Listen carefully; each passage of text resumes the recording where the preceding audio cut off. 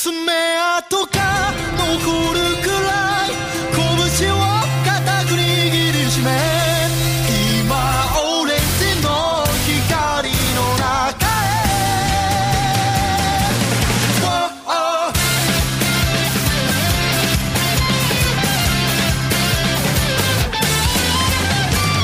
いつになく汗がみを引き裂く道なるハイステージへアウェイ勝ち目はね抜かしていればいい傷を恐れ羽ばたかぬ人生なんて剥製と変わらない人は一生夢と感動くらい生きてく痛いくらい跳ねろ心臓鳥肌が止まらない命が熱く燃え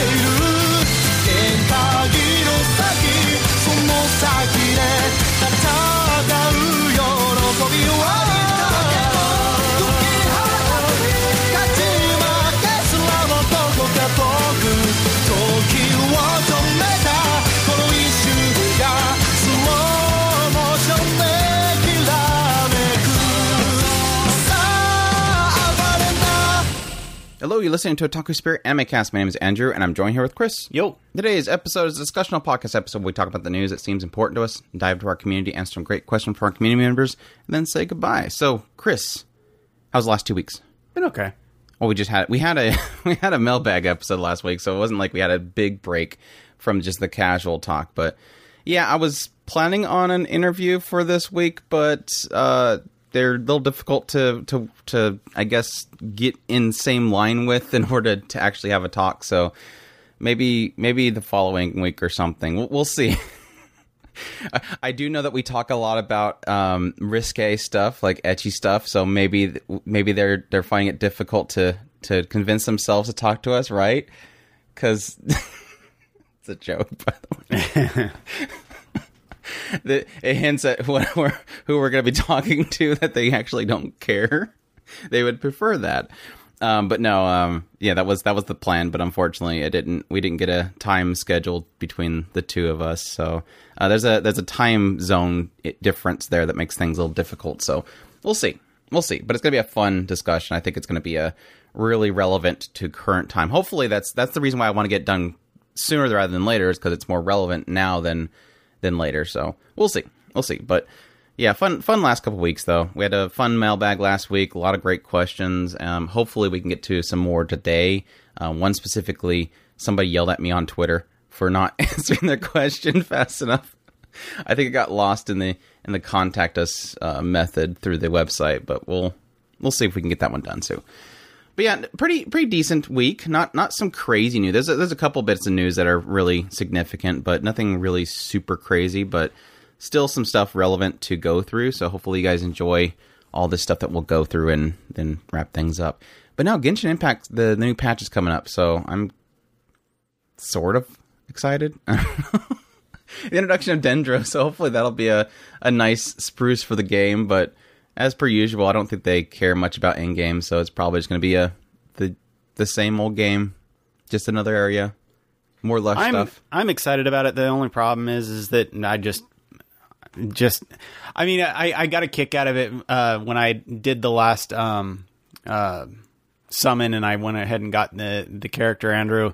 Andrew says, "You're not even playing it anymore." It's not that I don't want to play it, I just can't. Oh, well, yeah, this is the time consumption there. Yeah. But I thought about making a YouTube video that just me ranting about what they need to fix in the game. I don't know if people get mad at, like, oh, you do anime, don't do video games. But it's like, it's an anime game, but I just kind of had this desire to make like a big, long, like, these are like the 10 things that Genshin Impact needs to fix now. I mean, obviously things like, if you're new to the game and you get a new character, you have to wait like 80 hours worth of gameplay just to get to the bosses that you need in order to level up the character, stuff like that. But also other things like skips and all that kind of stuff that really need to be fixed now. And yeah, technically in-game sucks for the game, but I don't know. I thought about like some ways that they can help their co-op. Like one thing that I had in mind was like, if you're co-oping in the open world, you can have like random encounters with like groups of tough mobs that would just be out in the field. And if you defeat them, you'll get like, I don't know, a primo gem, like something to make it worth hanging out with somebody in their game. Like 10 primo gems a day that you can get just by walking around the world and killing random mobs. Yeah. I would encourage you to go to other people's worlds and help them with their exploration and stuff. Don't make it so punishing. Anyways, I've been trying to get reacquainted with Bleach. I didn't want to say caught up, but reacquainted with Bleach. So I've been reading through that, and I ran into a 100 chapter limit on his Viz account. I didn't think about it until after I talked to him about it. I was like, what? Wait, it's telling me there's like 100 chapter limit for a day? He's like, yeah. I was like, and then I didn't think about it until later. I'm like, oh, I hope you weren't reading anything because you're not going to be able to read anything for the day. No, I've had that account going, but I as much as I want to start digging into it, I just, again, time. Yeah. So I busted through like 100. Well, I did bust through 100 chapters yesterday of Bleach, and I'm like into the whole House Mundo thing. Is it House Mundo? The Iron Cards, stuff like that. Yeah, Huchamundo. Into that, just started that arc. That's why it's not completely fresh in my mind. But no, I was telling Chris, I'm like, I'm reminded why I liked Bleach so much back in the day. It was like, because Ichigo's a cool character. Like when he's in, around that time when Bleach was coming out, we obviously had a lot of different shonens and stuff like that. But it was like, Goku, who was just a dumb fight geek. He just wanted to fight all the time and always fighting, always training and stuff like that. Ichigo's like a normal dude, and when he gets into a fight, he's focused. Like he doesn't. Yeah, he'll do a goofy thing here and there. There'll be a goofy shtick here and there, but for the most part, he's focused on this is my target, and he's very serious about it. It's not. It doesn't feel cheesy. He doesn't feel overpowered. He doesn't feel cheesy. He doesn't feel overly goofy. He's so focused. Like he's just, I want to kick this thing's butt because I have something to say. Yeah. And it's so simple, and yet at the same time, I really like it. I think that we kind of dug into this in when we did the shonen, breaking down shonens and stuff like that, or epics or something like that, and it was one of those things that we kept. I remember that it seemed like when we were doing the actual discussion, Bleach came up a lot as the one that did the formula right. I mean, we would talk about Goku in general, or Fairy Tail or something like that, but Bleach was the one that take away the side of them dragging it out too long later.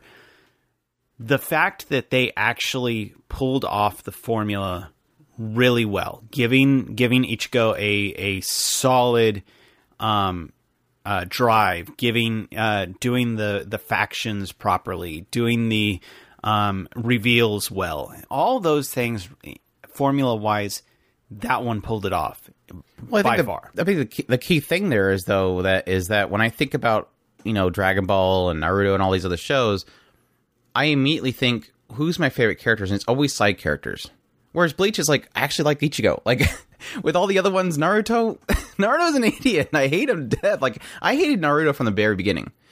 With something like Dragon Ball, I got sick of Goku pretty darn quick.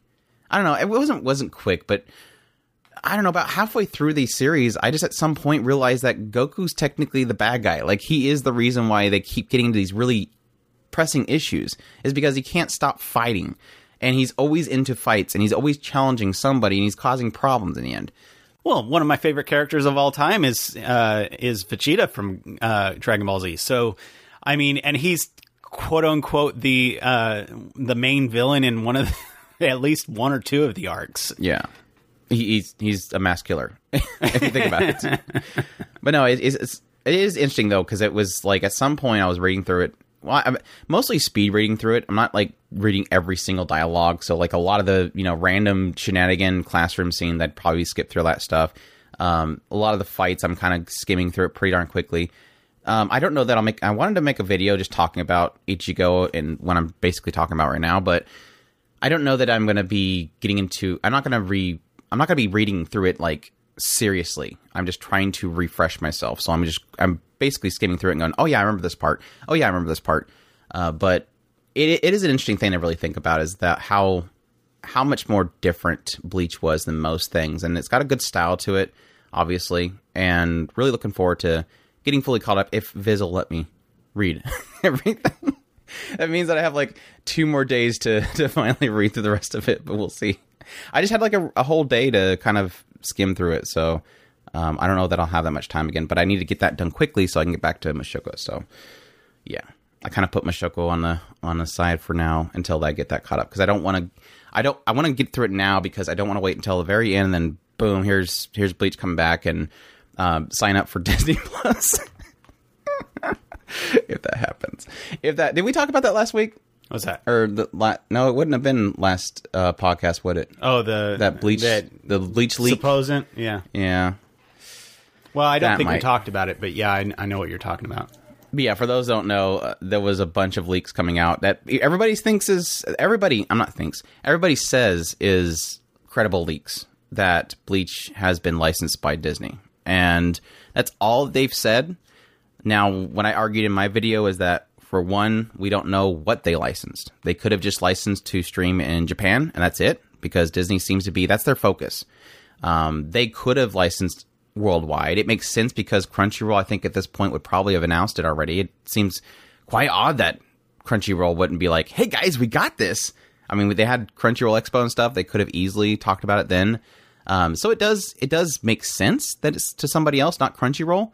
But at the same time, we don't know the extent of what they've licensed. Again, that could just be Japan. It could be worldwide.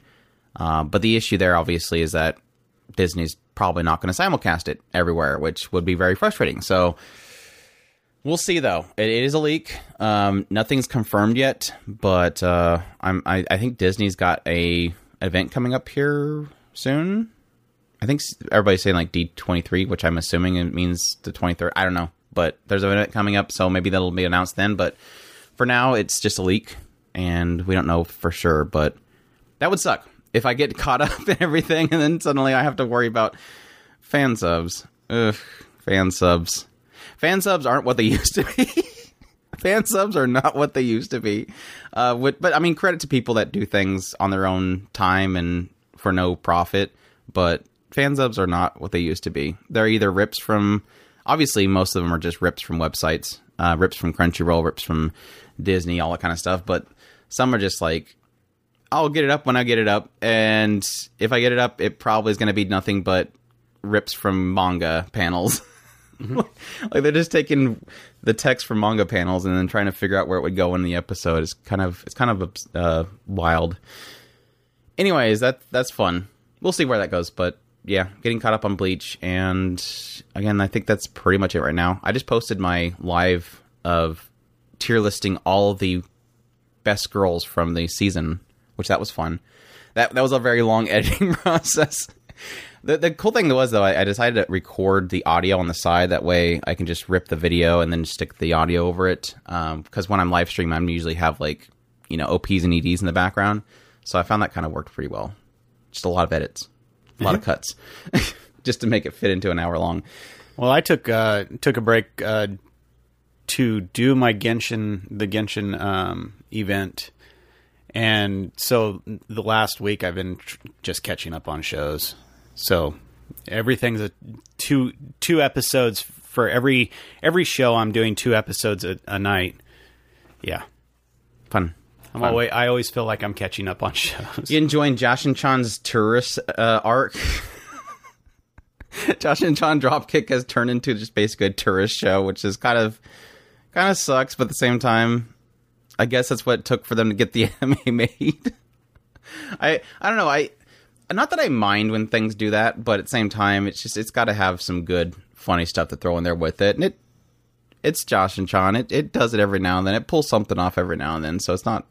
I thought there was. I'm just looking for the Miku parts. That's all I'm really looking for. There's a joke here and there that I get a kick out of. The panda was kind of funny.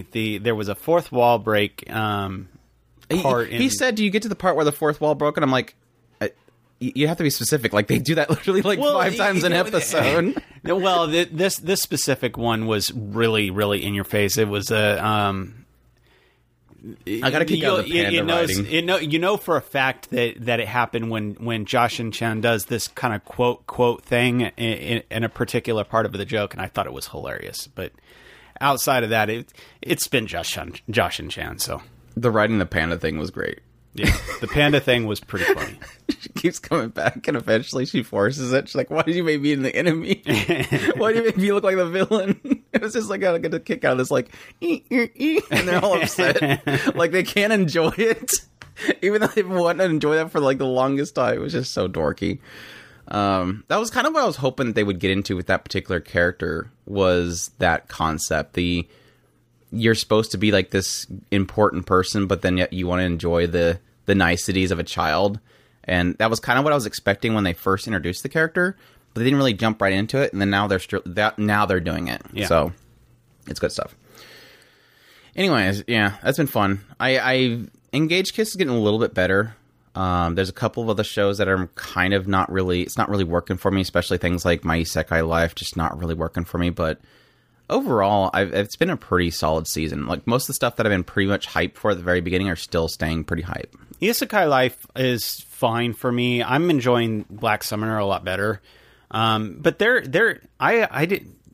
those have been kind of just generally popcorn shows for me. I've just been enjoying them. That's kind of where that's kind of where I sit with both of those. Like, Parallel Pharmacist is doing a lot of really cool stuff, but for the Isekai, I would say generics, they're not really doing anything. Like, yeah, Black Summoner, Isekai Life, those are the ones that are like, I think at the end of the season, they're going to be ones I'll never remember again. Like, right. they're those ones that are just, you're not going to do anything, are you? Like, you're literally not going to do anything, are you? You're just going to be, I exist. Yep, there's an Isekai that exists, that kind of feel. But not that they're terrible, but just they're not really doing anything. And I don't know, I kind of don't like the main character of Black Summoner. I really don't like him. I can see why you would he would be hard to deal with, because he is just that. He's Goku.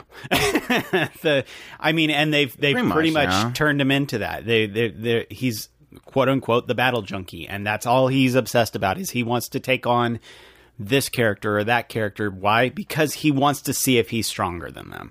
And that's all that he does. They literally put a couch out. like, can we talk about the whole idea that whenever you have the character that's overpowered and everybody's watching and going Sugoi, this is the one where it's like, literally, let's put a couch out just for everybody to sit on and watch how Sugoi he is. Literally a popcorn show when his entire team is eating popcorn on the side. Not really popcorn, but sandwiches. I don't know. It's existing, so that's fine. We'll see, though. There's a few shows that are kind of like shrug, but it's like I said, the ones that I've been excited for at the very beginning are still holding out. So that's all I can ask for. That the ones I hyped up are at least still holding. Granted, Engage Kiss I hyped up a lot, and it's kind of it's still good. It's just not as much as I was kind of hoping from the very beginning. But it's very adult. This dude gets around, and he knows how to put a girl to sleep. Okay, sorry. That's wrong, Jim. I'm sorry. You all right? That was the only way that he can get injected in here. Come on. Anyways, the news. We should jump into the news. Let's start things off with the first bit of news, which just came out here, I think, yesterday, which is that the second episode of Teppen apparently is coming out finally. For those that are not aware, this was unfortunately the one that was... unfortunately, for multiple reasons, obviously. The one that was delayed because they had the assassination in Japan, and it had a topic of the episode was about that. So they delayed it, or they pretty much canceled it. I think they reran the first episode.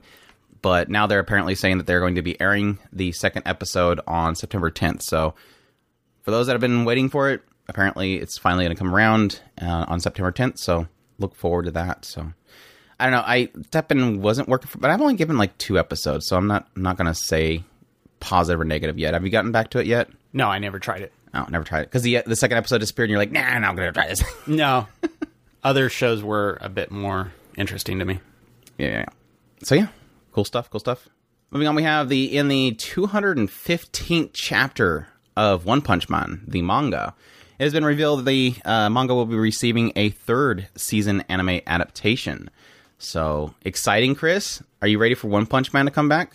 No, I'm more interested in Tatsuya, What? the air girl. Oh, okay. There you go. So you're excited for it? I don't know if that's a yes or no. Are you excited for the anime to come back? No. But I'm excited for Tetsu. So you're excited for the anime to come back so you can see her.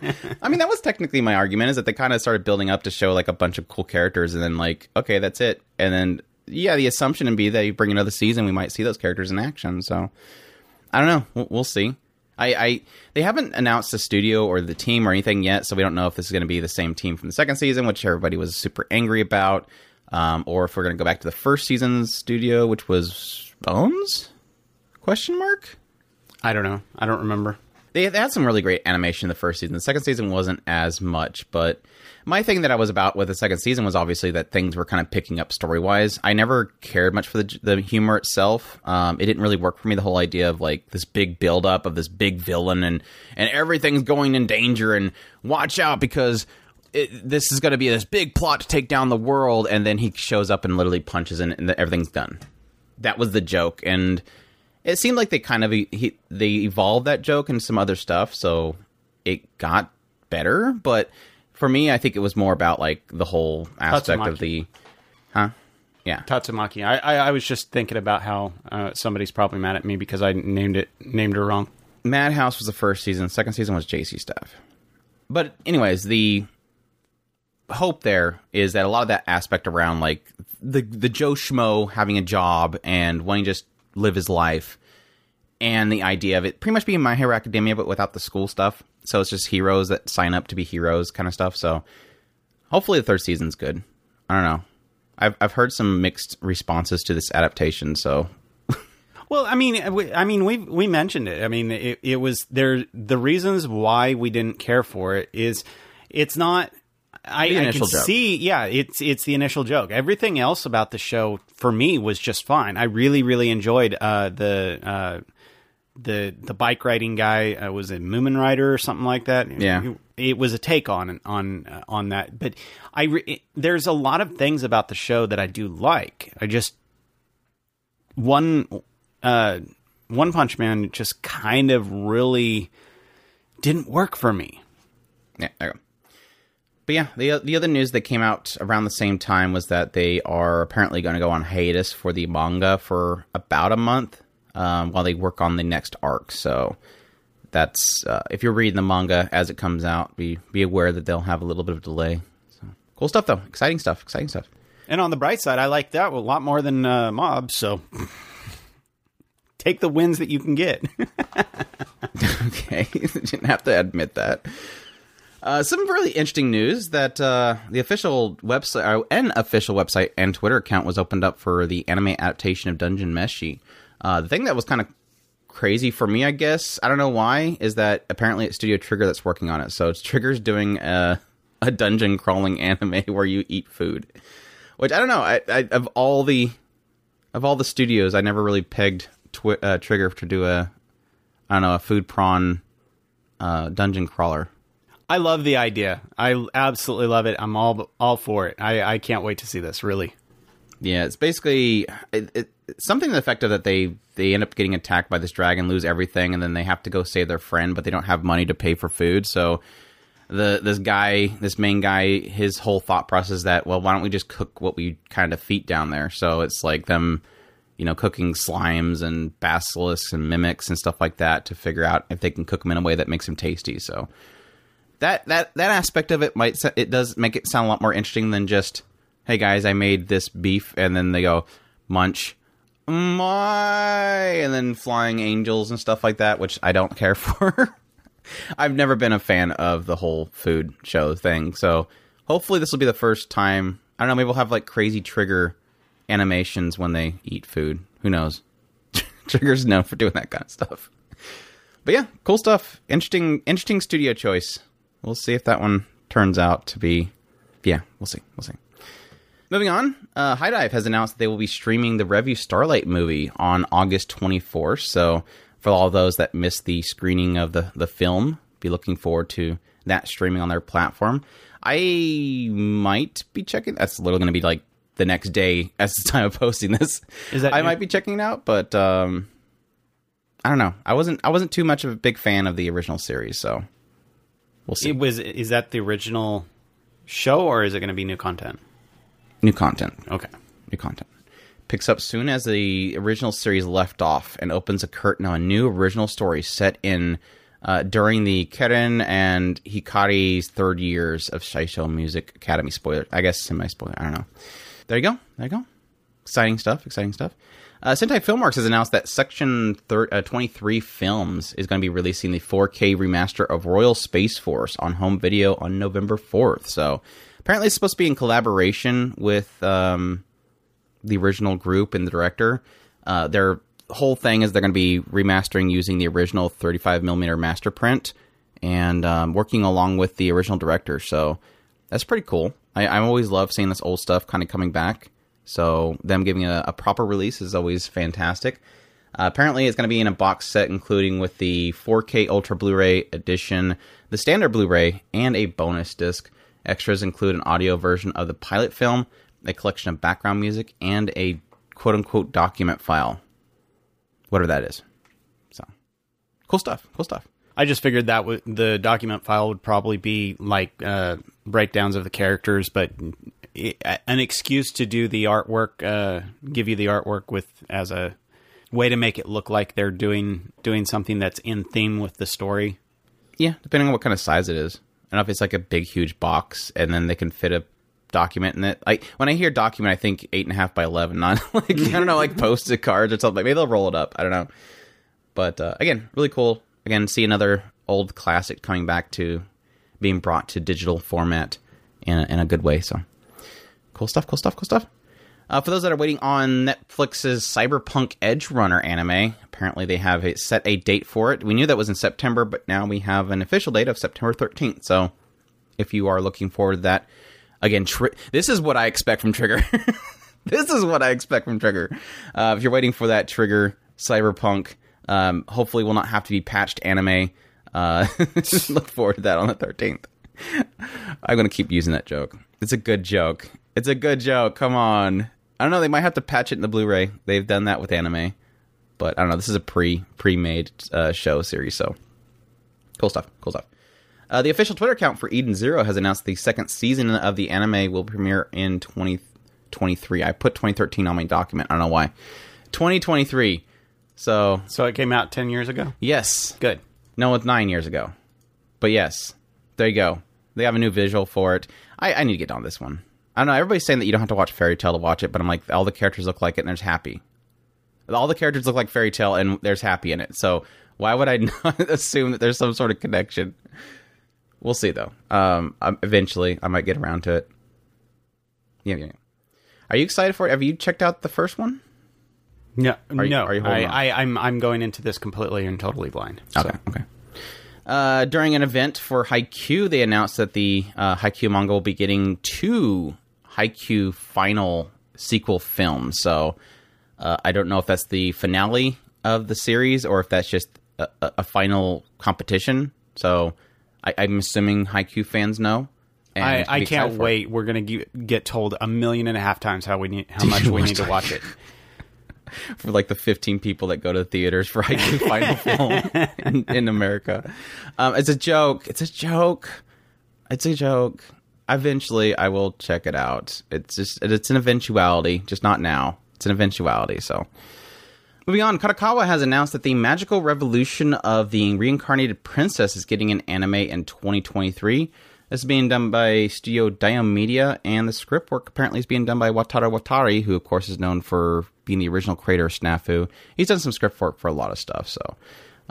This one's despite her supposed ineptitude in regular magic, Princess Anisfia defies the aristocracy's expectations by developing magicology, a unique magic theory based on the memories of her past life. One day, she witnessed the brilliant noblewoman Euphilia unjustly stripped of her title as the kingdom's next monarch.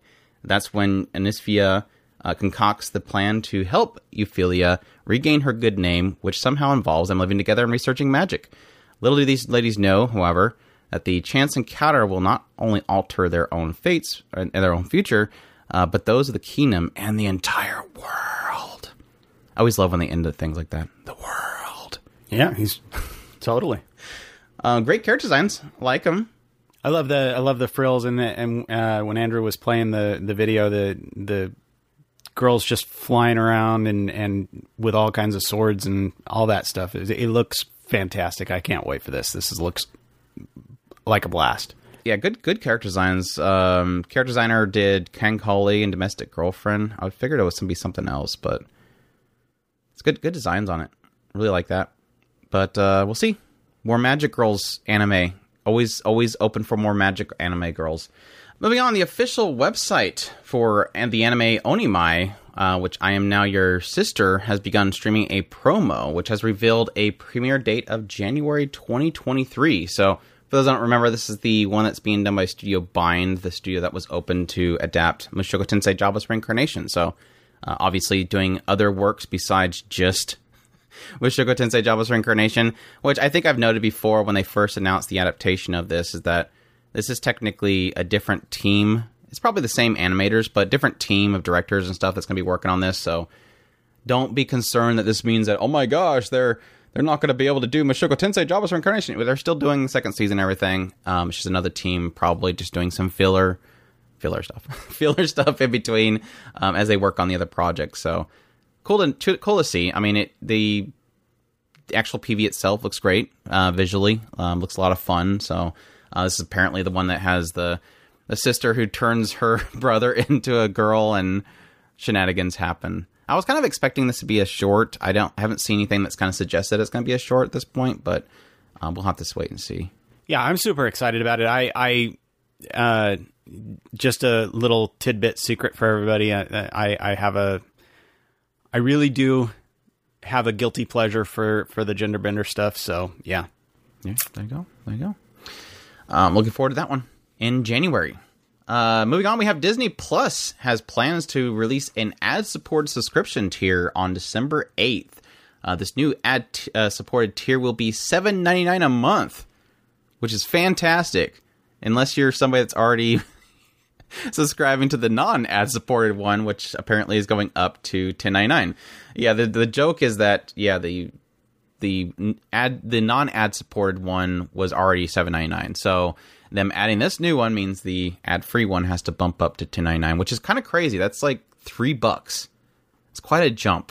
I mean, Netflix does it like every year. They'll up by $1, but going up $3 is pretty crazy. So for all those that are making the connection here, this does kind of suck. If Disney does get Bleach, that means we'll be paying $10.99 a month in order to watch it, unless you yo-ho-ho-ho 7 Seas, which I think most people will be doing. But anyways, that one sucks. But I don't know. Again, we've mentioned this before with the whole Netflix getting an ad tier. It all depends on how annoying it is, how it's going to fill in there, how often it's going to be. Which I think the Netflix one's supposed to be in October, wasn't it? October, November. So we'll see how they handle the ad supported. Probably not well. I'm not sure. I am barely paying attention to what Netflix is doing it half the time. Yeah. We'll see. I mean, technically, Disney already has a model in which they can work based off of, which is their other company, which is Hulu. So Hulu already has ad-supported subs, so they'll probably do similar to what Hulu does, obviously. So moving on, the official Twitter account, an unofficial Twitter account for the Misfit of Demon King Academy has announced the second season will be debuting in 2023. So I seem to remember this was announced a long time ago. I really do. Side of me remembers this being announced a long time ago. We talked about it. But apparently they're finally announcing the year, which will be next year. So we're nowhere near closer to knowing how soon this is coming out. But I'm looking forward to it. I really did enjoy the first season, and I enjoyed the character designs especially. But he was OP main character done right. So yeah, I'm looking forward to more of it. Obviously, there's still the bigger picture of that story, which I don't think was ever really fully delved into, which is who's making everything screwed up because he's a reincarnated type of character. So yeah, The official website for My Life as Inukai's Dog has released a promo revealing staff, cast, and a January 2023 premiere. This is being done by Studio Quad. The synopsis is, this is the this is the synopsis that it was a little bit wild. The dog viewpoint romantic comedy manga centers around protagonist who suddenly wakes up one day to find that he has been turned into the dog of his a pet dog of his cool and beautiful classmate Karen Inukai. While Karen is cool and expressionless at school, at home she dotes on her pet dog. So, yeah, I can't wait. I love this. When I went ahead and read the manga because the concept, I loved the concept, and I can't wait to watch the show. It's going to be so much fun. It really is. Yeah, the only problem that I see, and this could be just because it's a PV that was put on Twitter, or not Twitter, on YouTube, is I heard everybody talking about this supposed to be like super ecchi, and this the PV shows nothing. So I don't know if it's going to be one of those ones where the TV broadcast, they choose clever angles so that you can't see anything, or if it's going to be one of those ones where it's just maybe just censored just for the sake of the PV. But I don't know. Wasn't it supposed to be like super ecchi? I mean, concept-wise, it's got some very, very questionable shots, but when it comes down to it, it's not as ecchi as some have been. It's really more just the shots and implications more than anything. You know what's going to be really raunchy?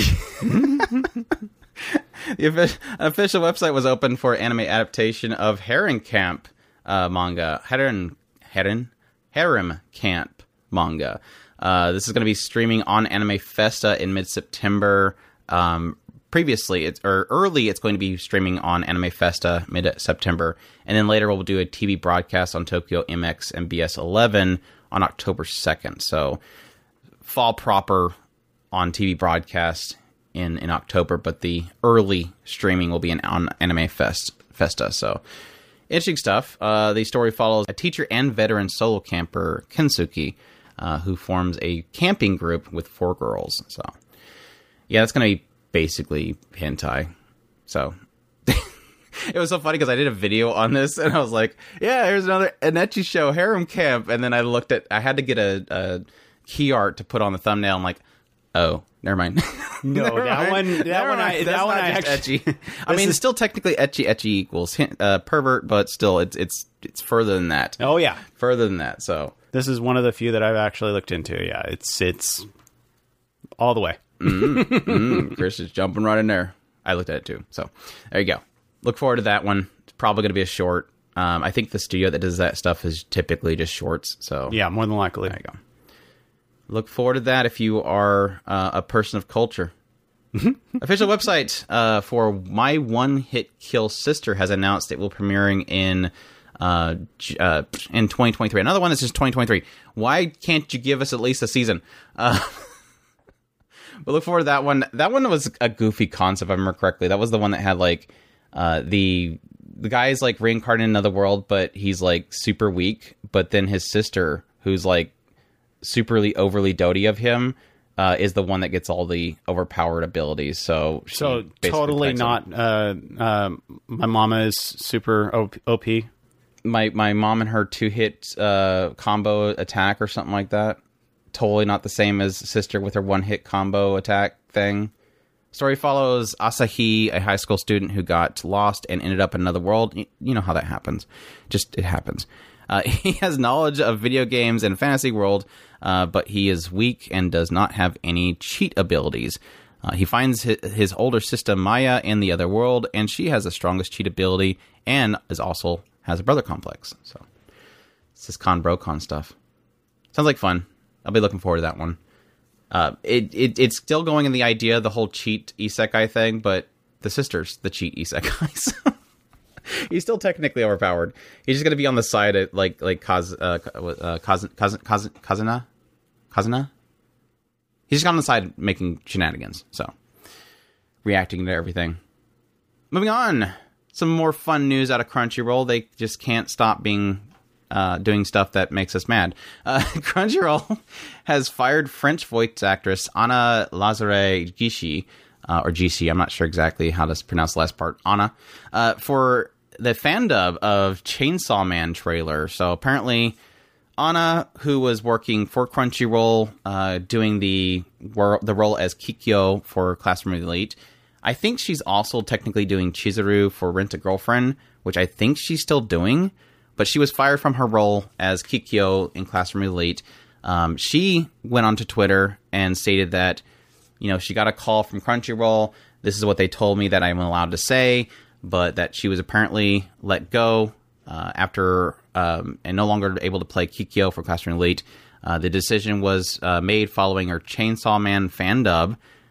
She's pretty much was stating that she was looking for a amicable solution, like, can we just take down the fandub of this trailer and let it be? But apparently that was not enough. So she's been let go. Again, I don't know if she was working with Crunchyroll for the role of Chizuru for Rent a Girlfriend, or if somebody else is doing that. I think it's Crunchyroll, because the French dub is on Crunchyroll for North America, so I'm assuming so. But yeah, that's pretty crazy. She kind of noted herself that it's kind of scary to think that that is enough cause to fire somebody, because technically a lot of people that eventually do voicing roles in anime got their discovery by doing fandubs. And as we've noted before, technically Crunchyroll had fandubs at some point. They had fansubs and fandubs, but yeah, I'm just going to say it. I believe this is probably a decision made because, from what I'm gathering, the owners of Chainsaw Man, the animated format, are being pretty strict online with copyright claims. You can even see it on her Twitter feed, where she did post a video showing what she did for Chainsaw Man, the trailer, and that one got copyright claimed. So I'm guessing this is kind of a Toei thing, where whoever owns this is going around and ripping down the trailer from anywhere that's being posted, even though it's a trailer, and it should be a promo for their own thing.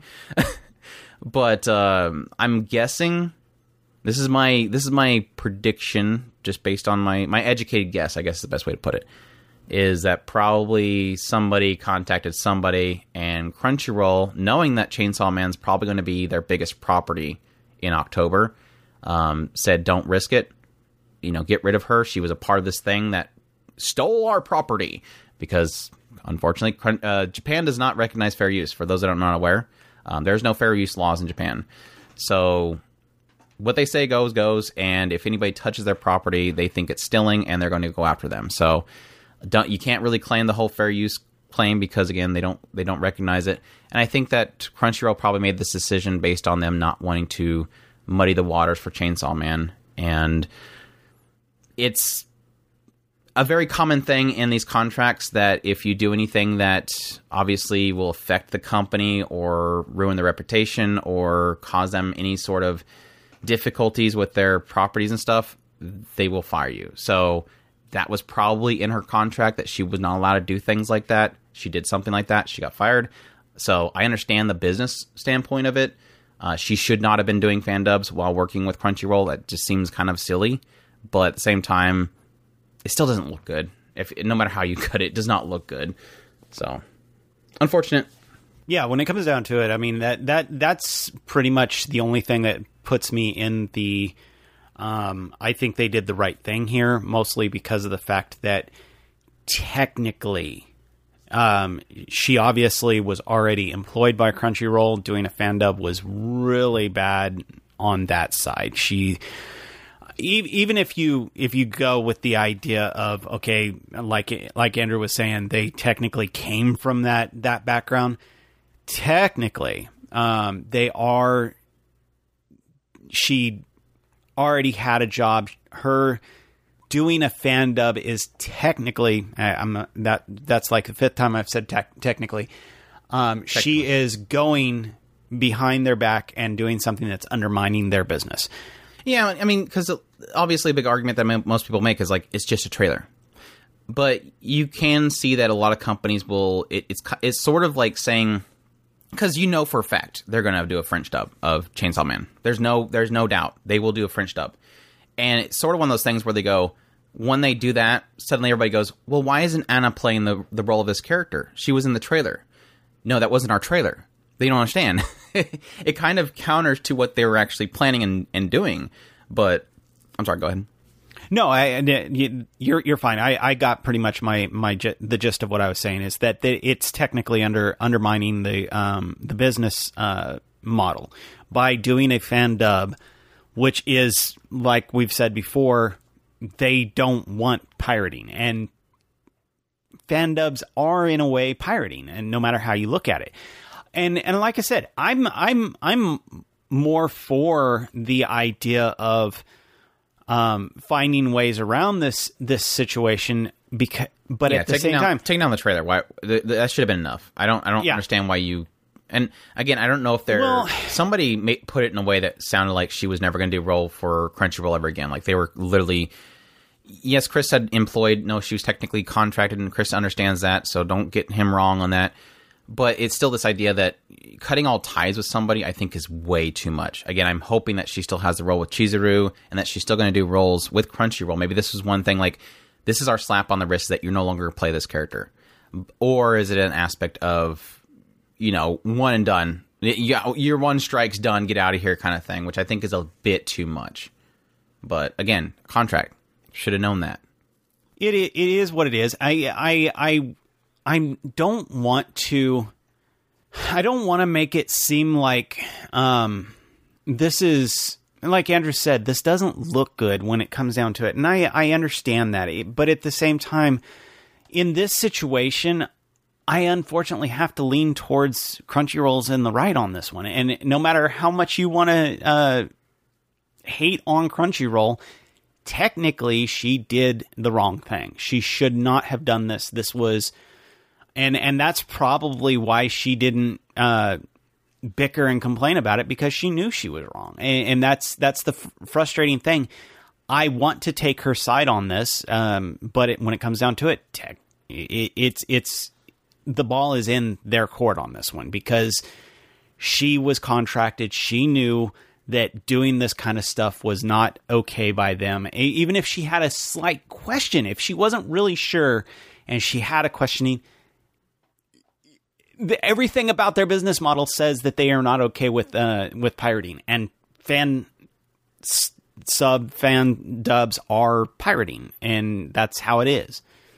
Yeah, and that's the other questionable area, is that it's just a trailer. It's not like this is episode 1. It's not that it's technically pirating. It's a promo. But again, with what it seems like they're doing with Chainsaw Man, it looks like it's going to be. I was even joking in my video, like, thanks for, it's sad, but thanks for testing the waters, because now I know I won't put anything Chainsaw Man in my videos, like no screenshots or nothing, because this is obviously a sign they're going to play it like Toei.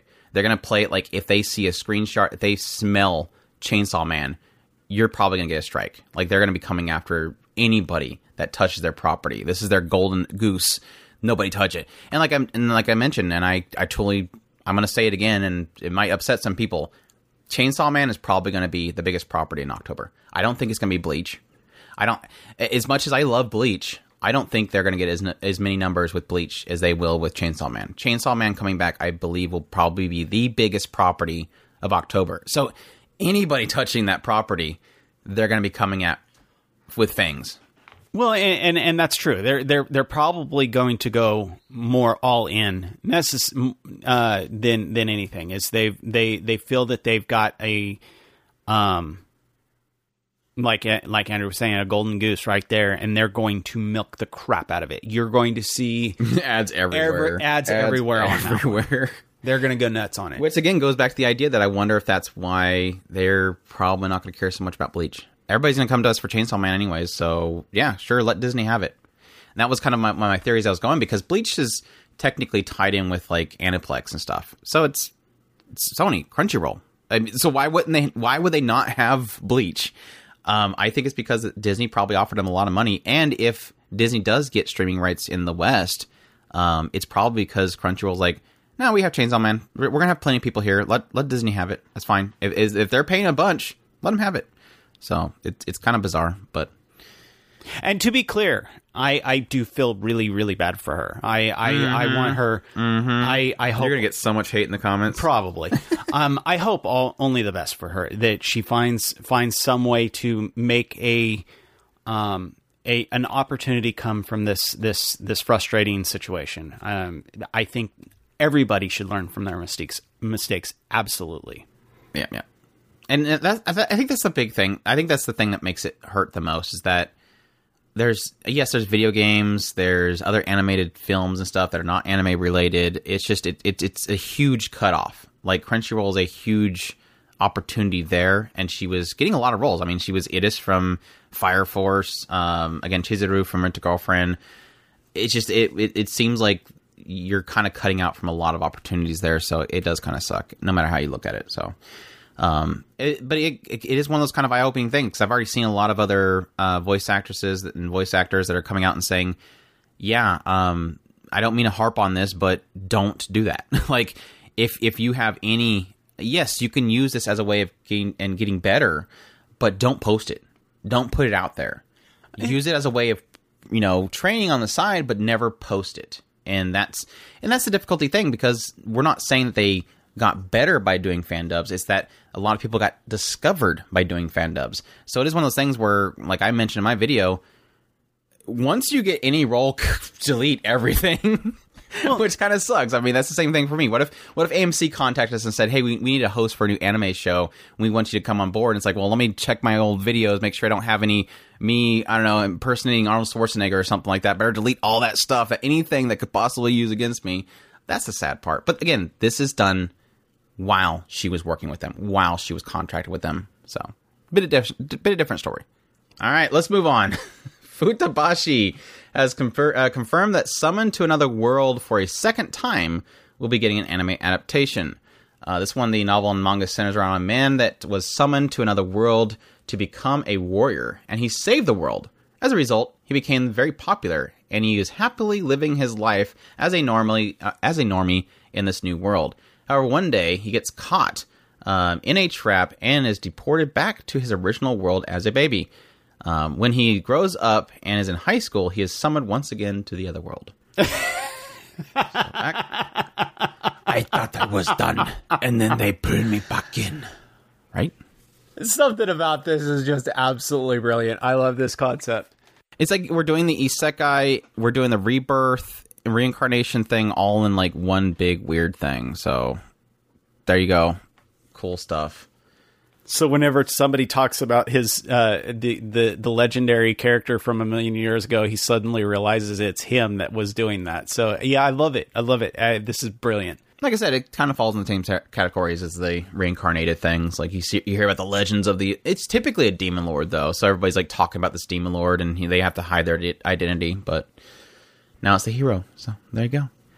Kadokawa's Comic Flapper magazine has revealed that the original TV anime series Licorice Coil, I'm not going to say that I'm not a huge fan of it or anything, manga is getting a manga adaptation. So it's going to be launching in the September issue of Comic Flapper.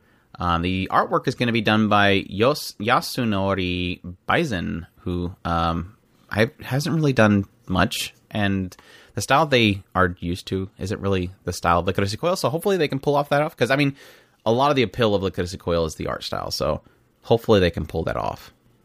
Yeah, I'm not big into Licorice Recoil or anything like that. So the gunfights and all that art style, I'm totally not into that. So yeah, I'm kind of excited about it.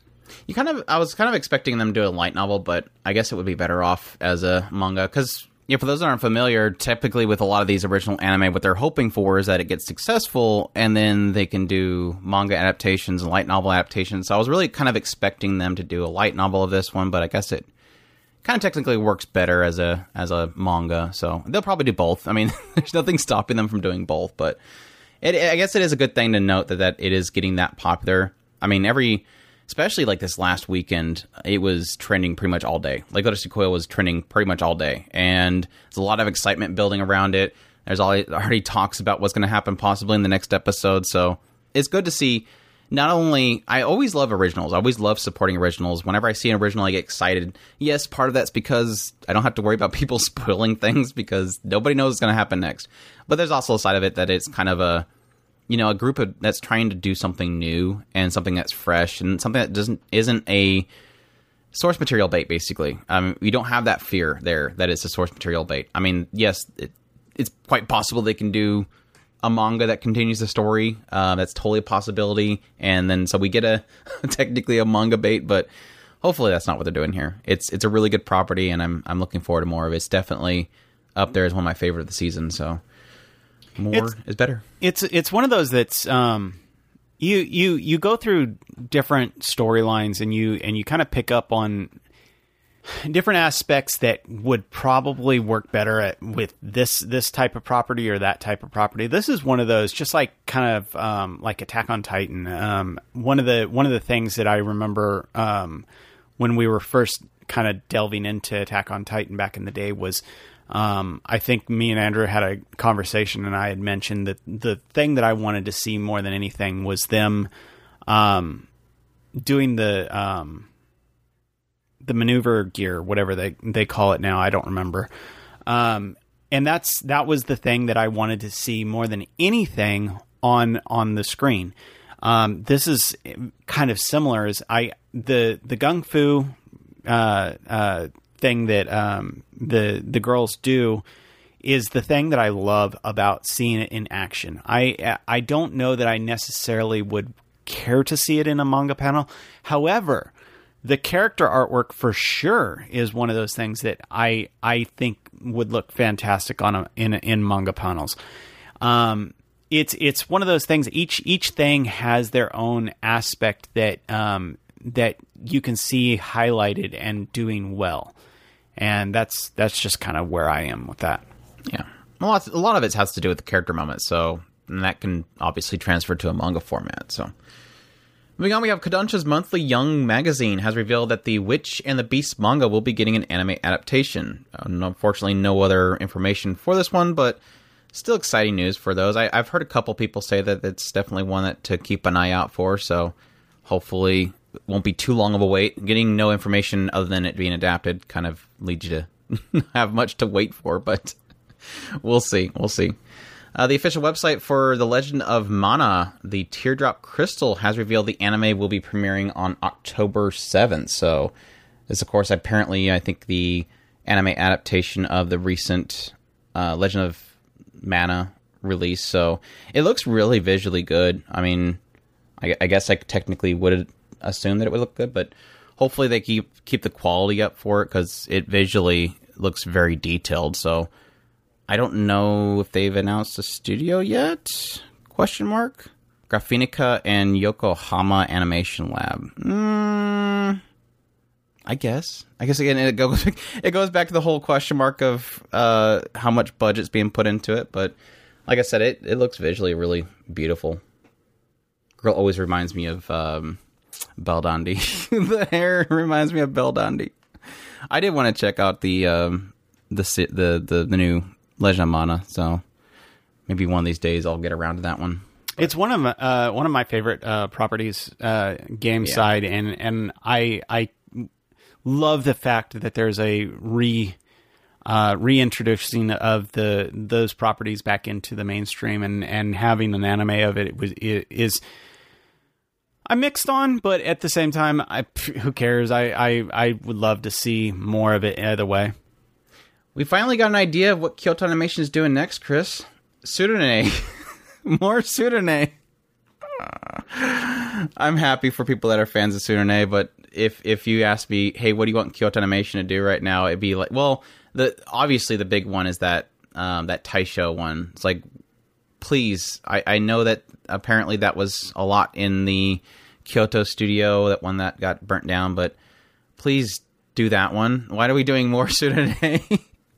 I'm guessing Tsurune is very popular in Japan. I don't know that it has that big of a fandom in the West, but I'm going to assume that it... I mean, obviously, a lot of their more male-focused anime do really well. I mean, Free took off like crazy, and that started out as a commercial, and it turned into a big property that had, 3 seasons and movies?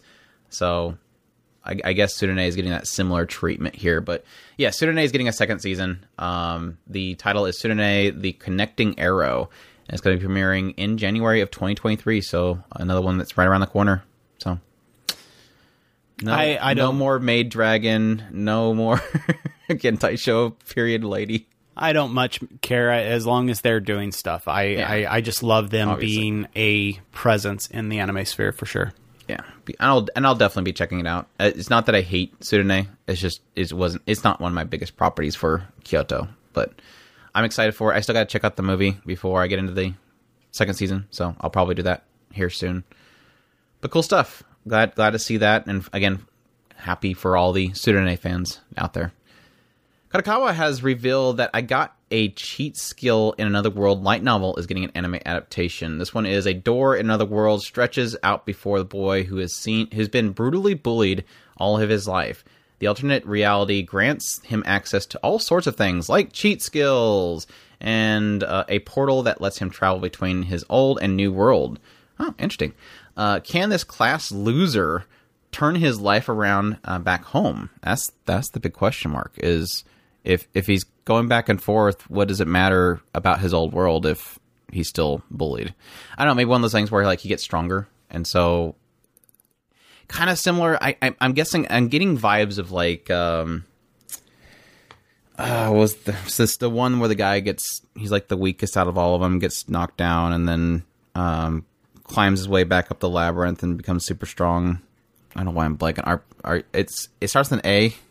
Alpharetta, yeah. That's what my mindset goes to, like the bully guy that gets stronger over time and then eventually has to run back into his old classmates who bully him, and now he's like super, like, I would assume that when he goes back to his old world, he doesn't have all of his abilities, but maybe it's just like he becomes hardened so he doesn't get, messed around with kind of thing. I don't know, another cheaty isekai, but at least it has a twist in the idea that he's able to go back to his previous world whenever he wants to, which again, I question, like, I guess the other world's going to be rough for him too, so it would give him a reason to have to go back to his previous world. But if it's one of those ones where he goes to the other world, he's super overpowered and has harem, why go back to the other world kind of thing? Which is the age-old question of all these isekais of you wonder why they never talk about going back, and it's like, well, because they don't really need to. But they never talk about the fact they don't really need to. I think Tsukimichi sort of had a feel that at some point he was kind of comfortable, but I don't know. It is funny to think about. Ragna Crimson TV anime official website has revealed that the studio that will be animating it will be Silverlink. So that one I think was a big question mark for a lot of people. Is getting an anime adaptation, but who's working on it? Silverlink's a solid studio, so I guess it's a positive for people. This one is Dragon Hunters, warriors armed with special weapon or silver weapons who kill their prey for bounty. Lowest among their ranks is Ragna, who forms an improbable partnership with the young genius Leonika, a master dragon slayer with more kills to her name than almost any other. All Ragna wants to do is stay by Leonika's side. These names, I swear. But his dream is shattered by the attack from the deadliest dragon imaginable. So, there you go. Crazy art style. Very, very different. Very unique. Very, very different. Moving on, we have MAPPA CEO Manabu Otsuka has told IGN France that in an interview that they enjoy Tatsuki Fujimoto's work, who of course is known for Chainsaw Man, and would love to make movies of them someday. For now, he is focusing on Chainsaw Man. I seen this news. I've seen a couple people posting this news, and I immediately go to breaking news. Studio wants to animate more stuff. I know, big shock, right? But it is interesting to note that he obviously loves their work and would love to do every one of their projects. He even noted the idea that, let's keep this in mind. This is them saying they would love to do that work. This does not mean MAPPA's doing anything else besides Chainsaw Man, this one adaptation of Chainsaw Man. They're just saying that they would love to do all of their work. Additionally, he said that they would love to do the second part of Chainsaw Man, which of course is what Chainsaw Man is just starting into, which obviously would not happen anytime soon because they just started that second part. But it is interesting to at least see that they're a huge fan of the project they're working on. I think that's a big plus. When somebody loves somebody's work, that means they're going to put a lot of passion into it. Whether that means they're going to, kill everybody around them just to make it happen, that's the big concern when it comes to MAPPA. But it's still definitely a cool thing to know. But I always love these kind of news bits because it's like, whenever somebody says, "Don't worry, this show is getting a second season because the director said they like the work and they want to do more," and it's like, well, yeah, they always would love to do everything, but it all comes down to who's paying for it. The director's not paying for it. The writer's not paying for it. It's the production committees. It's the producers and stuff. That's the people that are paying for it. But again, I think the cool thing that comes out of this is knowing that this director really loves this person's work and that they're going to put a lot of passion into it. So, newsflash: people read way too into things. Yes, always. But it's always keep it in perspective, obviously. Keep it in perspective. Some pretty interesting news. Crunchyroll has announced that they're going to be holding the 7th Annual Anime Awards in Japan next year. So it's going to be on March 4th at the Grand Prince Hotel New Takanawa. So exciting stuff there. I made an entire video on this, so I'm kind of curious from Chris's perspective. What do you think this means? Say it again. You weren't even... that Crunchyroll is going to have the Crunchy Awards in Japan. Oh, okay. I think it's cool in some respects. I love the idea of them being able to have access to a lot of the original creators. I don't know that it will really change much outside of that. It's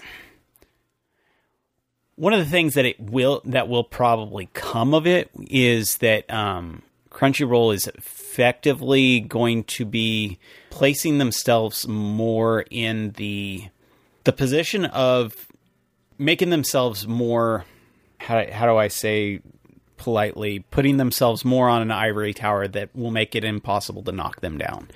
Because if they can get themselves maneuvered into a position where it's just like we've talked about with the whole buyout of rights stuff or other things like that, they're maneuvering themselves in different ways that, in a lot of ways, that it's brilliant. I think that they are, the moves that they're making is absolutely brilliant. That's why I brought up a while ago with Andrew the whole thing with Viz. I think that it's interesting to from an outsider's perspective to see the things that they're doing that makes them, in a way, the mainstay.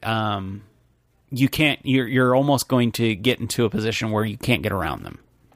Yeah.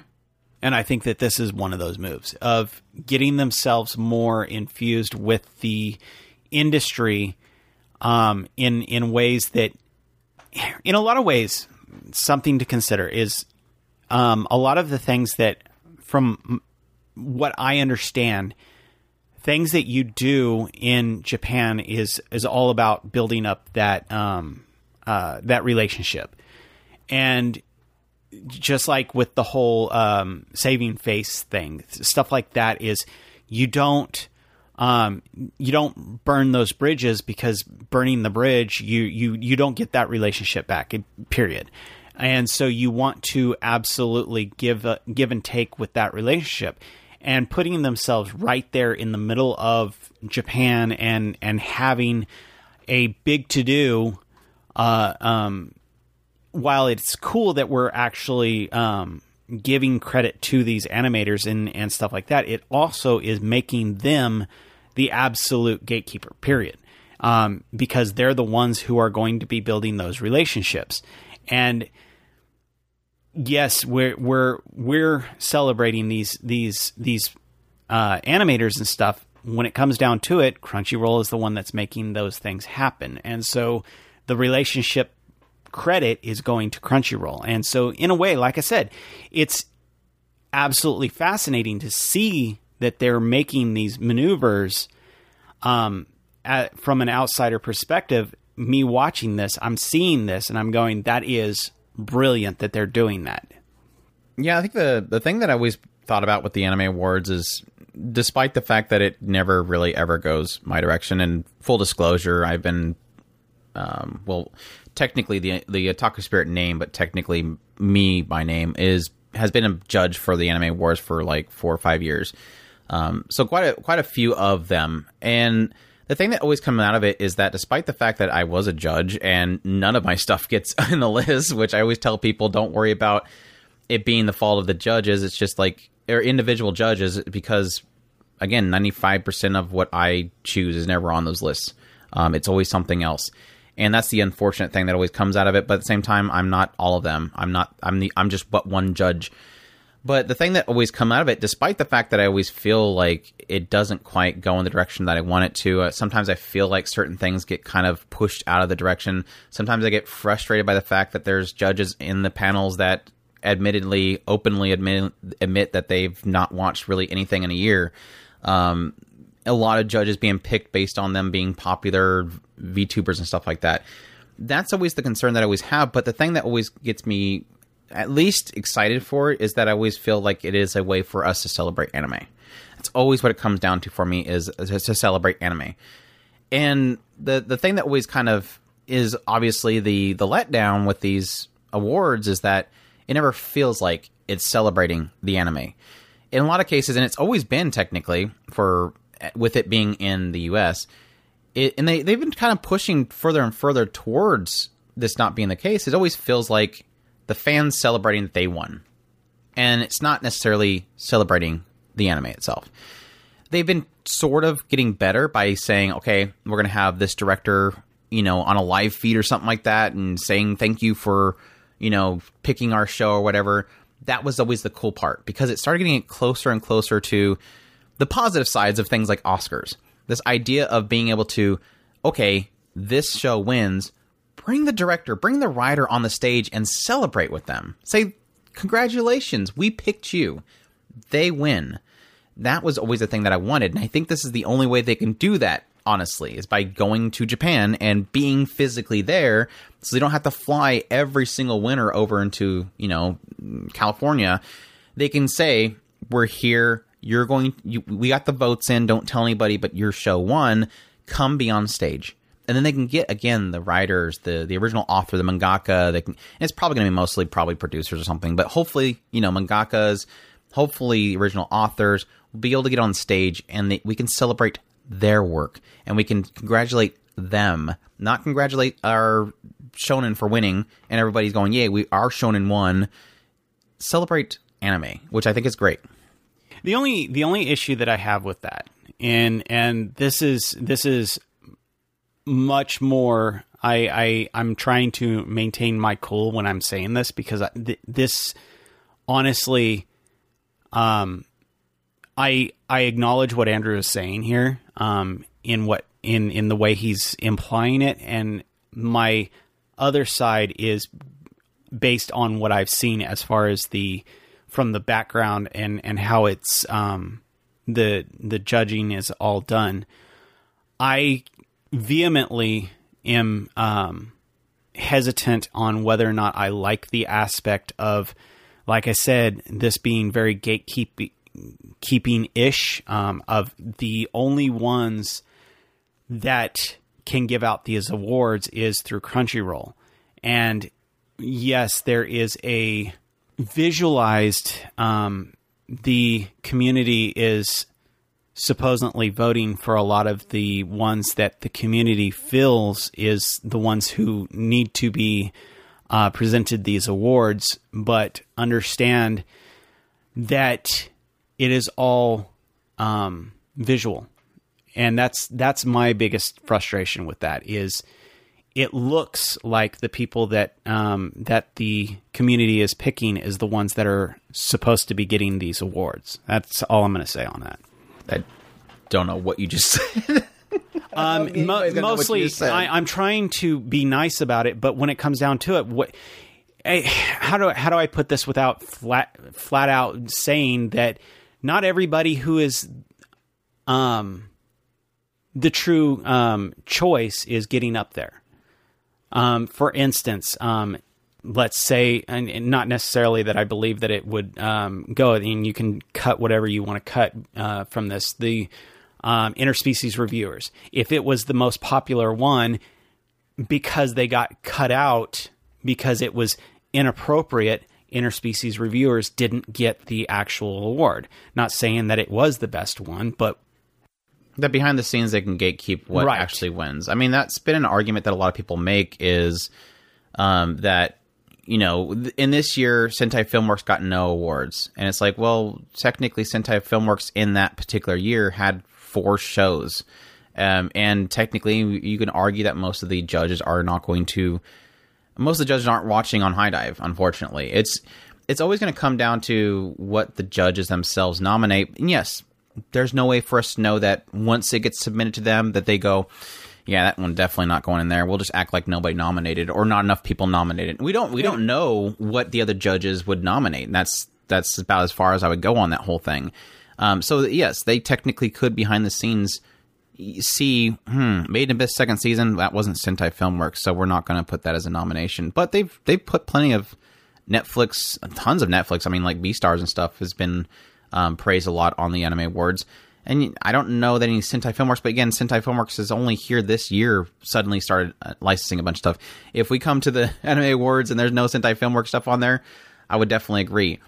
And yes, it goes even further than that. If it's something that is inappropriate, what if Harem in Another World is nominated by all the judges? Would they allow it in there? We don't know. And that's my frustration. But again, why is that the argument against this as being a good thing? Because who else is doing it? Nobody else is doing it. So why not? And that's my frustration is when it comes down to it, it comes down to these awards are in a way telling these producers, hey, this is what the community is enjoying. And so effectively, and it's always been like that. It's not going to change for them being in Japan. No.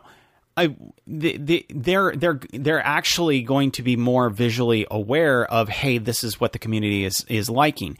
The way around this, honestly, is purchase. If you purchase things from them, they get more money. They see, okay, this is what we like, and so therefore we'll produce more. This award thing, what it's doing is it's putting a big old spotlight on, hey, this is what the community likes. But behind the scenes, these people are saying, okay, they have the ability to say, this is actually what they like. This is not, they don't like this so much. They really like this. And in a way, they can imply that the community is liking one thing when in actuality, the community is liking something else. So like I said, the way around this is where you put your money, period. And I would argue that that's not going to be, I can see them being happy if they see their stuff as award or whatever. I mean, me personally, I was upset when I seen that Mushoku Tensei Jobless Reincarnation got snubbed. Like, it should have been in the running for Anime of the Year. It was on all the other awards, like the, I think, r/anime did one, Anime Trending did one. They all acknowledged Mushoku Tensei Jobless Reincarnation. Unfortunately, it was in fantasy, but unfortunately, the Anime Awards, no, we want Sunny Boy. No harsh against Sunny Boy, but Sunny Boy was nowhere near as popular as Mushoku Tensei Jobless Reincarnation. There's no way you can convince me otherwise. And that was proof in the idea that it got so much, acknowledgement elsewhere. But at the same time, I will say that as much as I think it's great when they do see, hey, they're acknowledging me over there with the Anime Awards, they don't care. In the end, the producers are going to produce what's making them money. If they produce Mushoku Tensei Jobless Reincarnation and they get plenty of money kicked back for it, and the light novel sells better, that's all they care about. They don't care what's on the Crunchyroll Anime Awards in the end. The big producers and stuff, they don't care about the awards. They care about what is selling. And yes, that to your credit, it is, if you buy their products, that's what they see. They don't see, again, they will like it, but they don't see that. Crunchyroll's not going to say, Harem in Labyrinth of Another World, you won Best Anime of the Year, here's $5 million. They go, here, you won. Thank you. You acknowledged me. And I think that's a great thing, obviously. Yeah, you can make an argument that they feel like they're not appreciated. And that's kind of, again, how I felt with Mushoku Tensei. That's why I went ahead and went out of my way to post that, yes, they won technically Otaku Spirit's Best Anime of the Year. And I made a little graphic for it and everything. And I sent out to the author and everything. But in the end, I don't think it's that big of a deal. There is another thing to be said that Crunchyroll is not the first to be in Japan. Netflix started doing it. And Netflix technically owns Anime Trending, I believe.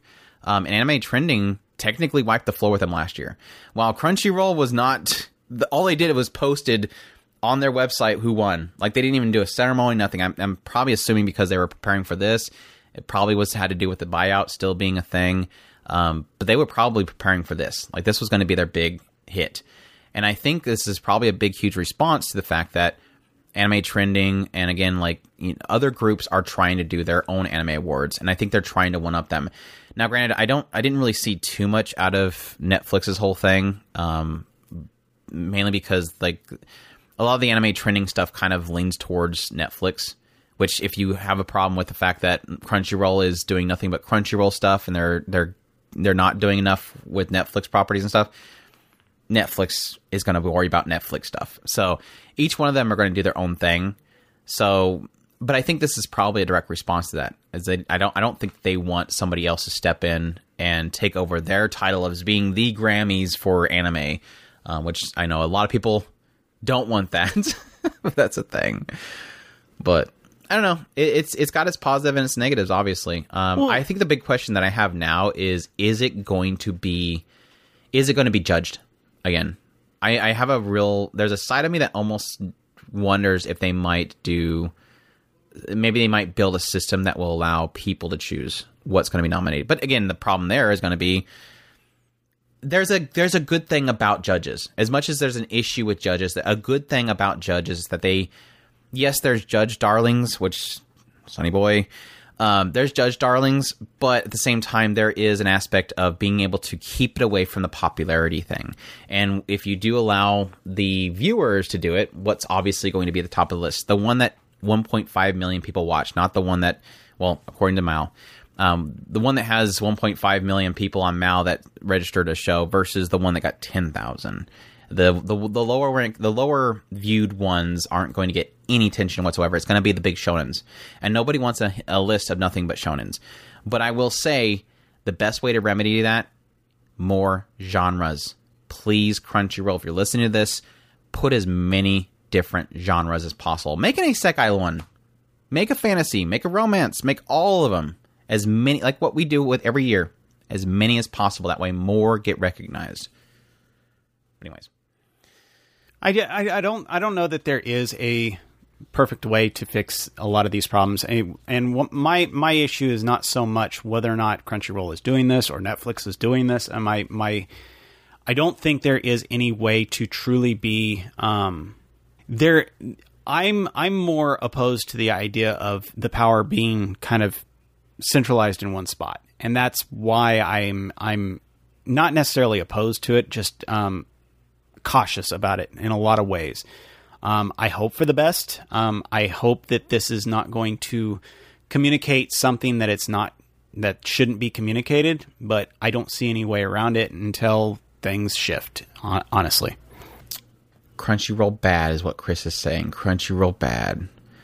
Our last bit of news is Assassin's Pride manga has come to an end.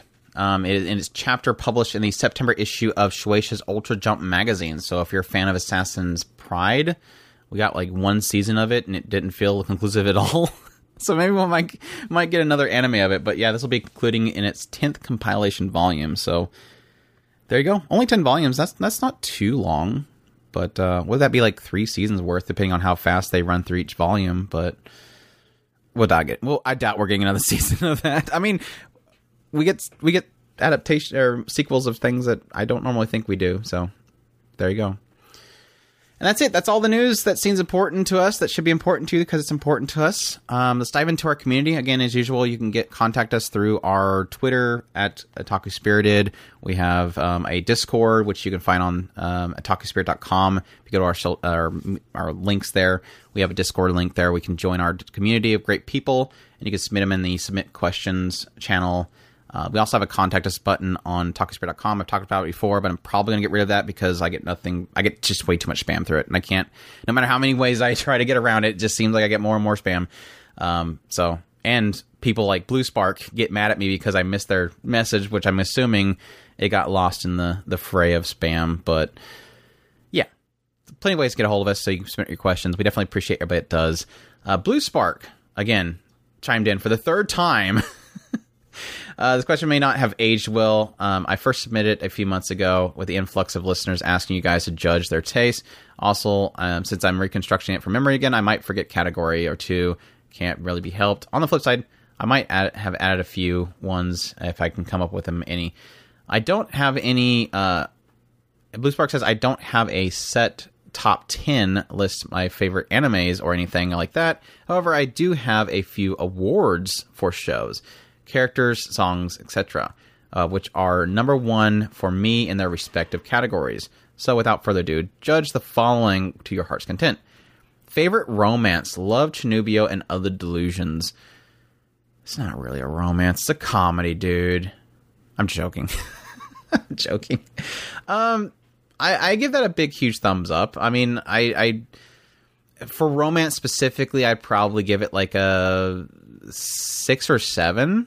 Honestly, I mean, to be kind of pretty critical on the idea of romance. I mean, it does definitely deliver going into the second season, but at the same time, it is more cutesy puppy love type of stuff. I don't really necessarily see it as romance, but at least it goes in direction. So I give that a thumbs up, though. I absolutely give props to this one. I think that what Love, Chunibyo and Other Delusions kind of pulls off that a lot of other romance-ish type shows don't really do is it helps it points the two characters in a direction of commonality, which is something that is not really done in a lot of ways in most romance shows. In a lot of cases, it's two characters that are thrown together, and then they kind of it plays out in a drama. I don't understand you. You don't understand me. I don't understand you. You don't understand me type thing. And then it goes into the will they, won't they, to get to the ultimate goal of a quote unquote romance. This one kind of flips that on its head in that, yes, their drama is one character does not want to accept that part of himself, and the other character is just all in on that part of themselves. And then eventually that commonality comes together. Now, whether or not it's a grown up relationship or not is kind of irrelevant in the fact that what this does well is the commonality of these two actually have this side of themselves, which is the Chunibyo syndrome. And so I really do like that. And plus it plays out for some really cutesy, goofy, like Andrew was saying, the puppy love part of their relationship. So I give you all kinds of props for that one. Favorite drama, A Tale of Memories. I've dabbled a little bit in it, but I haven't really watched the whole thing, so I can't judge on that one. So this is a huge, frustrating on my list of shame. I've wanted to do this one because one of my favorite voice actresses is in this one, and I've desperately wanted to watch this, but yeah.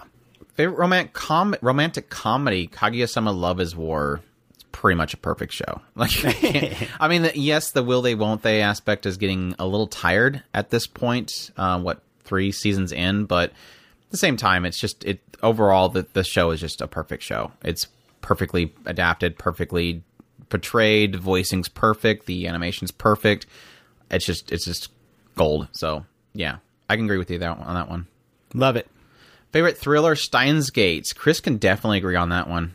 Perfect show. I've talked this one to death. The first half bored me. The second half's great. It's an amazing show. It's a legend. So I have no beefs on that one. Besides, the first half was boring.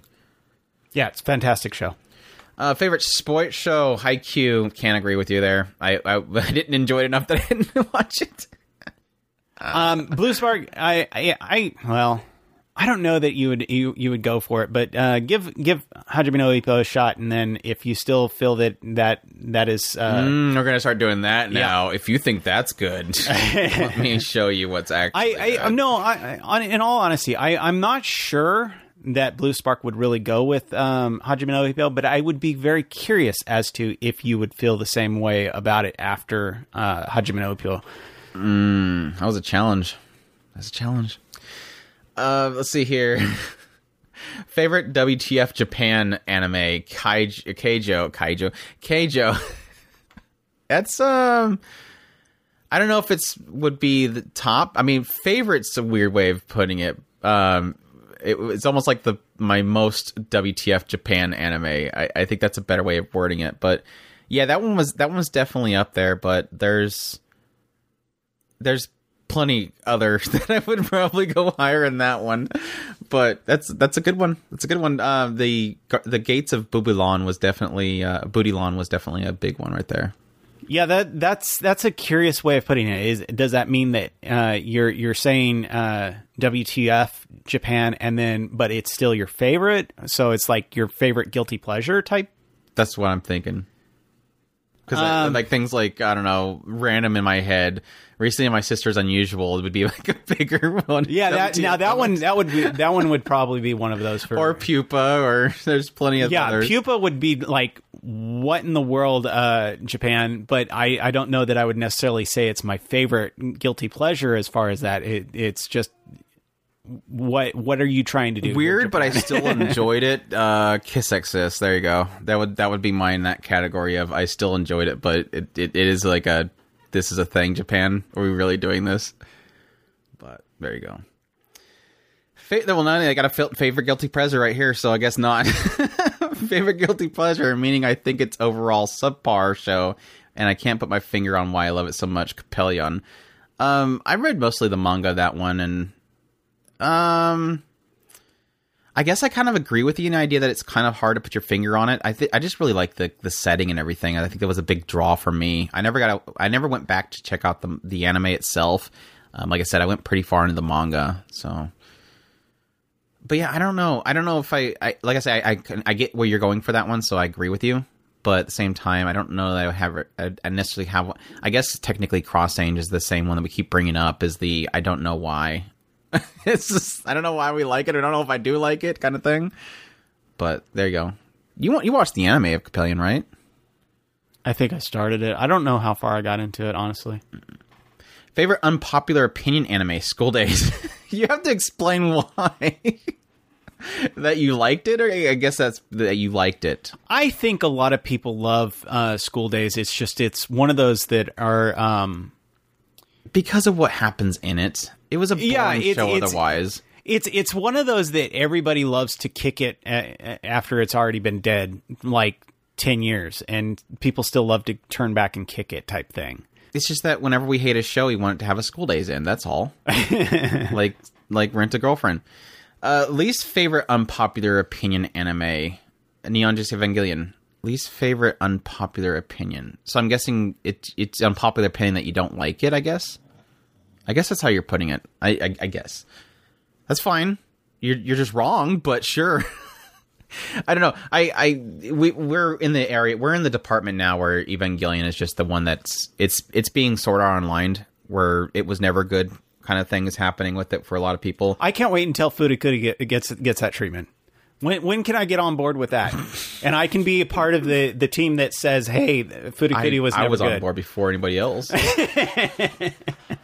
I'm the hipster that knew that. I have 10 years worth of anime casts to prove that I've never liked Furikuri. Best world building from the New World for sure, hands down. That was one of the few cases where when the information dump happened, I was like, yes, like just inject it right straight into the vein. Tell me more. That's just it had a fascinating world building with that series, and that was one of the biggest reasons why I loved it so much. Okay. To give credit, do you think Made in the Abyss is starting to kick that off of the throne?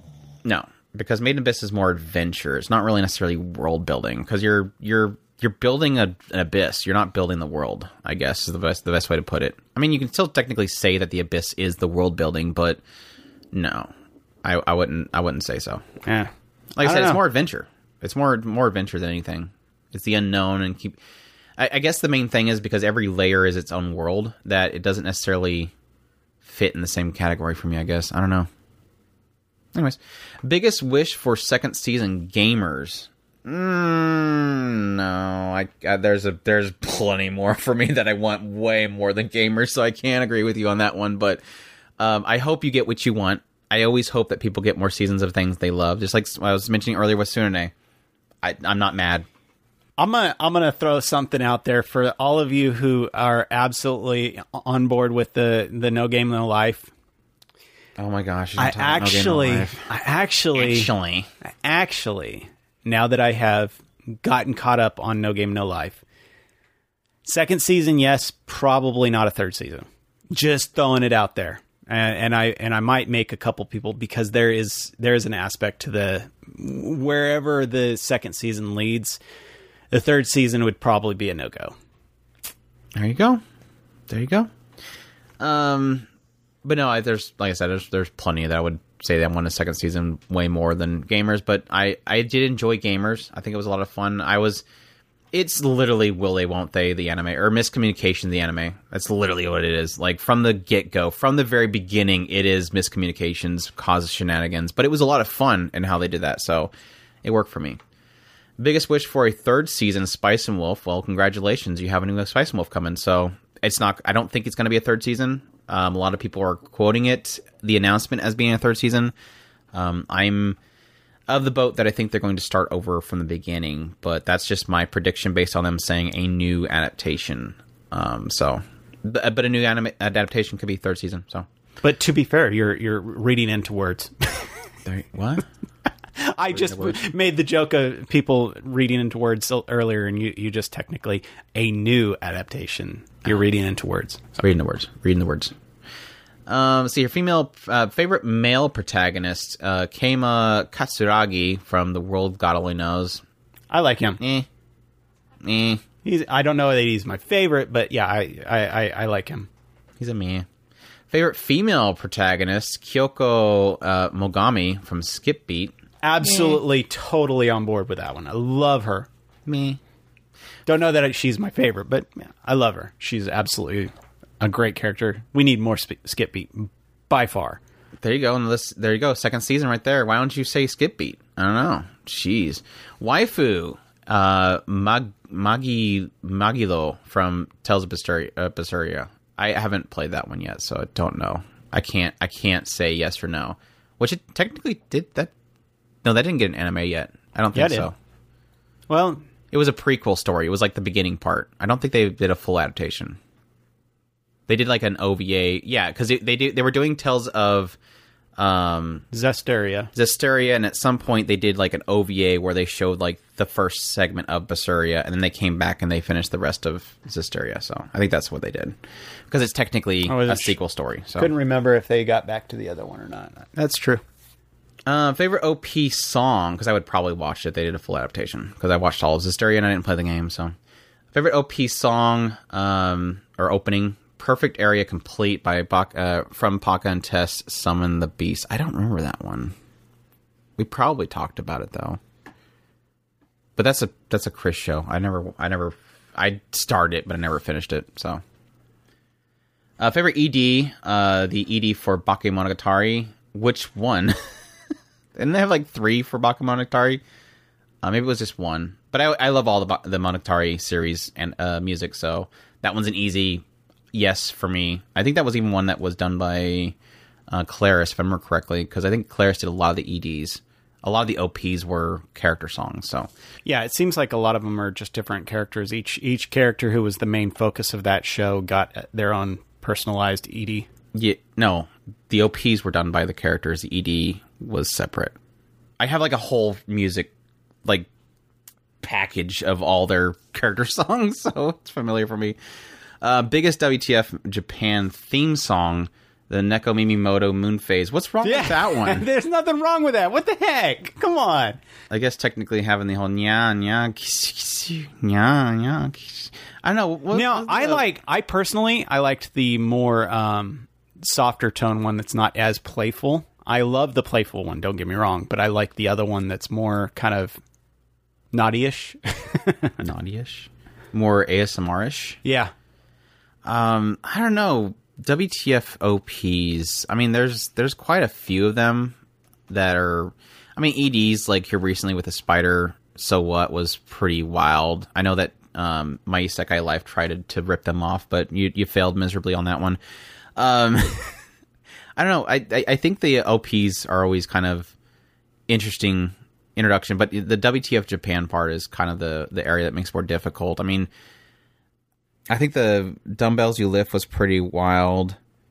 I think, if I remember correctly, Ping Pong Club was pretty nuts. There's one I know I'll probably kick myself for not remembering later. But yeah, there's a lot of options out there. Japan's crazy, and the OPs are usually the pullers. So there you go, Blue Spark. We finally answered your question. I hope you're happy, Baka. But thanks for submitting. Even though I'm glad that at least it took so long for us to get around to it, that we got to tell you that Spice and Wolf got an announcement for another anime. So that's a good thing.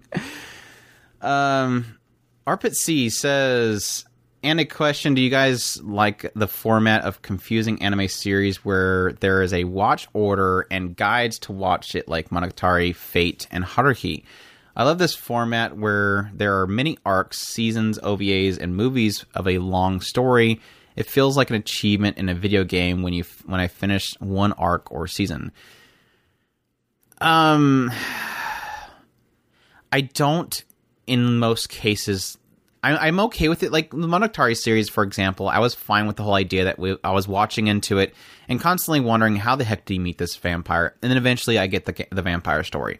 I finally get Kizu Monogatari. I was fine with something like that where it keeps referencing this backstory and eventually they'll have like an entire arc to cover it.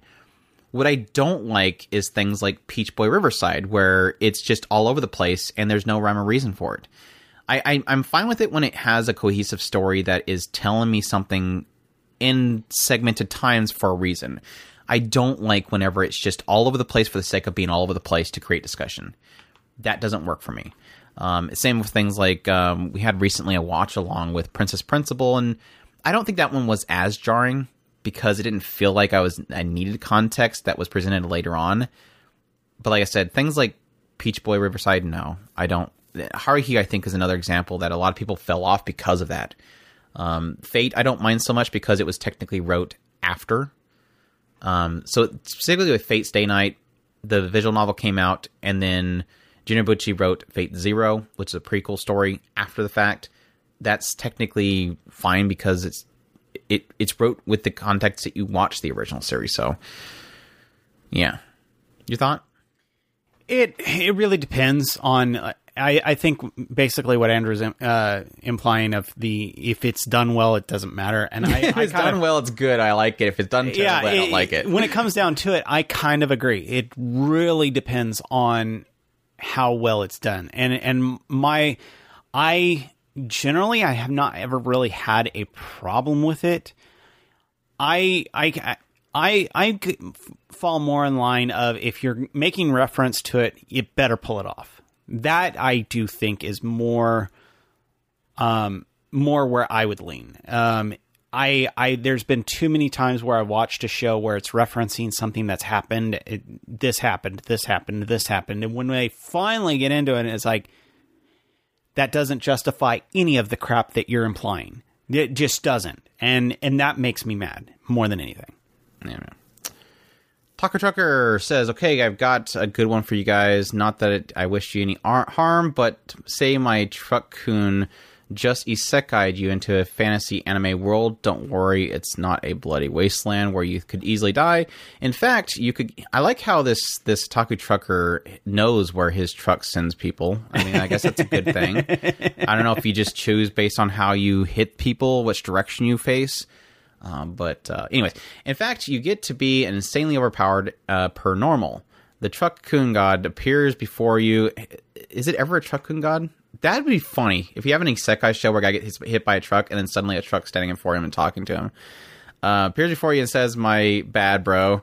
To make up for it, I'm going to send you a new world. I will grant you an anime harem of 5 girls from the shows you wish and body of your choice. Not all the looks, equipment, and abilities of your choices they had will be in this new world." Apparently, Taco Trucker's choosing My Body is Anos Vorgold, Misfit of Demon King Academy. I would have chosen Eyes Gold from Overlord, but I don't want certain body parts. I totally get that. Kind of missing certain things. No, I think Anos is great. I think he's a good choice for sure. He says for his girls, Horo from Spice and Wolf, Shaltir Budfall from Overlord, Senna from Haganai. Good. Which one was Senna? Is Senna the one that I'm thinking of? Yeah, I think that's the blonde. The one that I like? I think all of us like her. The one with the butterfly clip? Mm-hmm. Yes, approved. Andrew approves. Senna, best girl. You're approved. Icarus from Heaven's Loft Property and Rias Grimoire from High School DxD. I think I pretty much agree with everything in your list besides Rias. I'm not a huge fan of Rias, honestly. I mean, there's nothing wrong with her, but she's not up there. Like, I need to have her. Icarus is all right. I'd probably replace Rias with Rory. I'd replace Rias with Roxy, Icarus with Rem, Senna with Yu Gahama. Shaltir's good. Hollow's good. And yeah, I think I can go with you with Anos Voldegold. He's like super OP and looks good, so I don't have a problem with that either. I don't know. I think I'd go. My personal favorite is probably going to be something similar to Ginkgo. I think Ginkgo has got he has that kind of shady. Ginkgo from Mushishi? Yeah. I think he has that shady kind of. I mean, I could probably go swing the other way for him. So I think he'd probably be all right.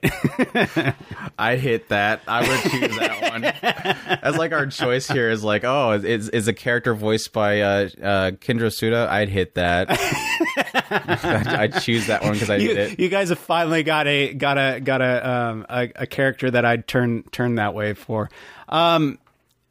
No, I think he looks really great, and I could totally go that direction for that. So as far as my girls, I agree. Holo is fantastic. I have to have Rory for sure. I don't know that Senna is enough to put her in my list. But I mean, she's a good looking girl.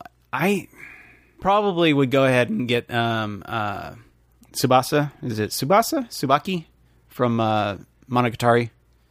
So I can have my cat girl in there. There you go. Yeah. Tsubasa, yeah. I think that's pretty much everybody. Because I definitely would have Shaltir. Shaltir is awesome. I love her. Yeah, good. Yeah, there you go. And she's willing to urinate if you need her to. That was a weird addition to the recent episode. Anyways, thanks to Taco Trucker, and thanks to everybody else for submitting your questions. I think we'll call it with that. But as usual, if you want to get onto our podcast with your questions, definitely go to TalkSpirit.com. There's all the links to there. I mostly suggest going to the Discord, joining there, and submitting it there. Because again, like I said, I don't know how long the contact us button's going to stay up because it's driving me crazy. But yeah, as usual, I definitely appreciate everybody that supports us through letting other people know about us. Definitely appreciate all those that support us through Patreon. Go to our YouTube channel at youtube.com/TalkSpirit and checking out our videos there. Any way that you can support us is greatly appreciated. But yeah, with that said, we thank you all for listening. We hope you all enjoyed, and you all take care. Os!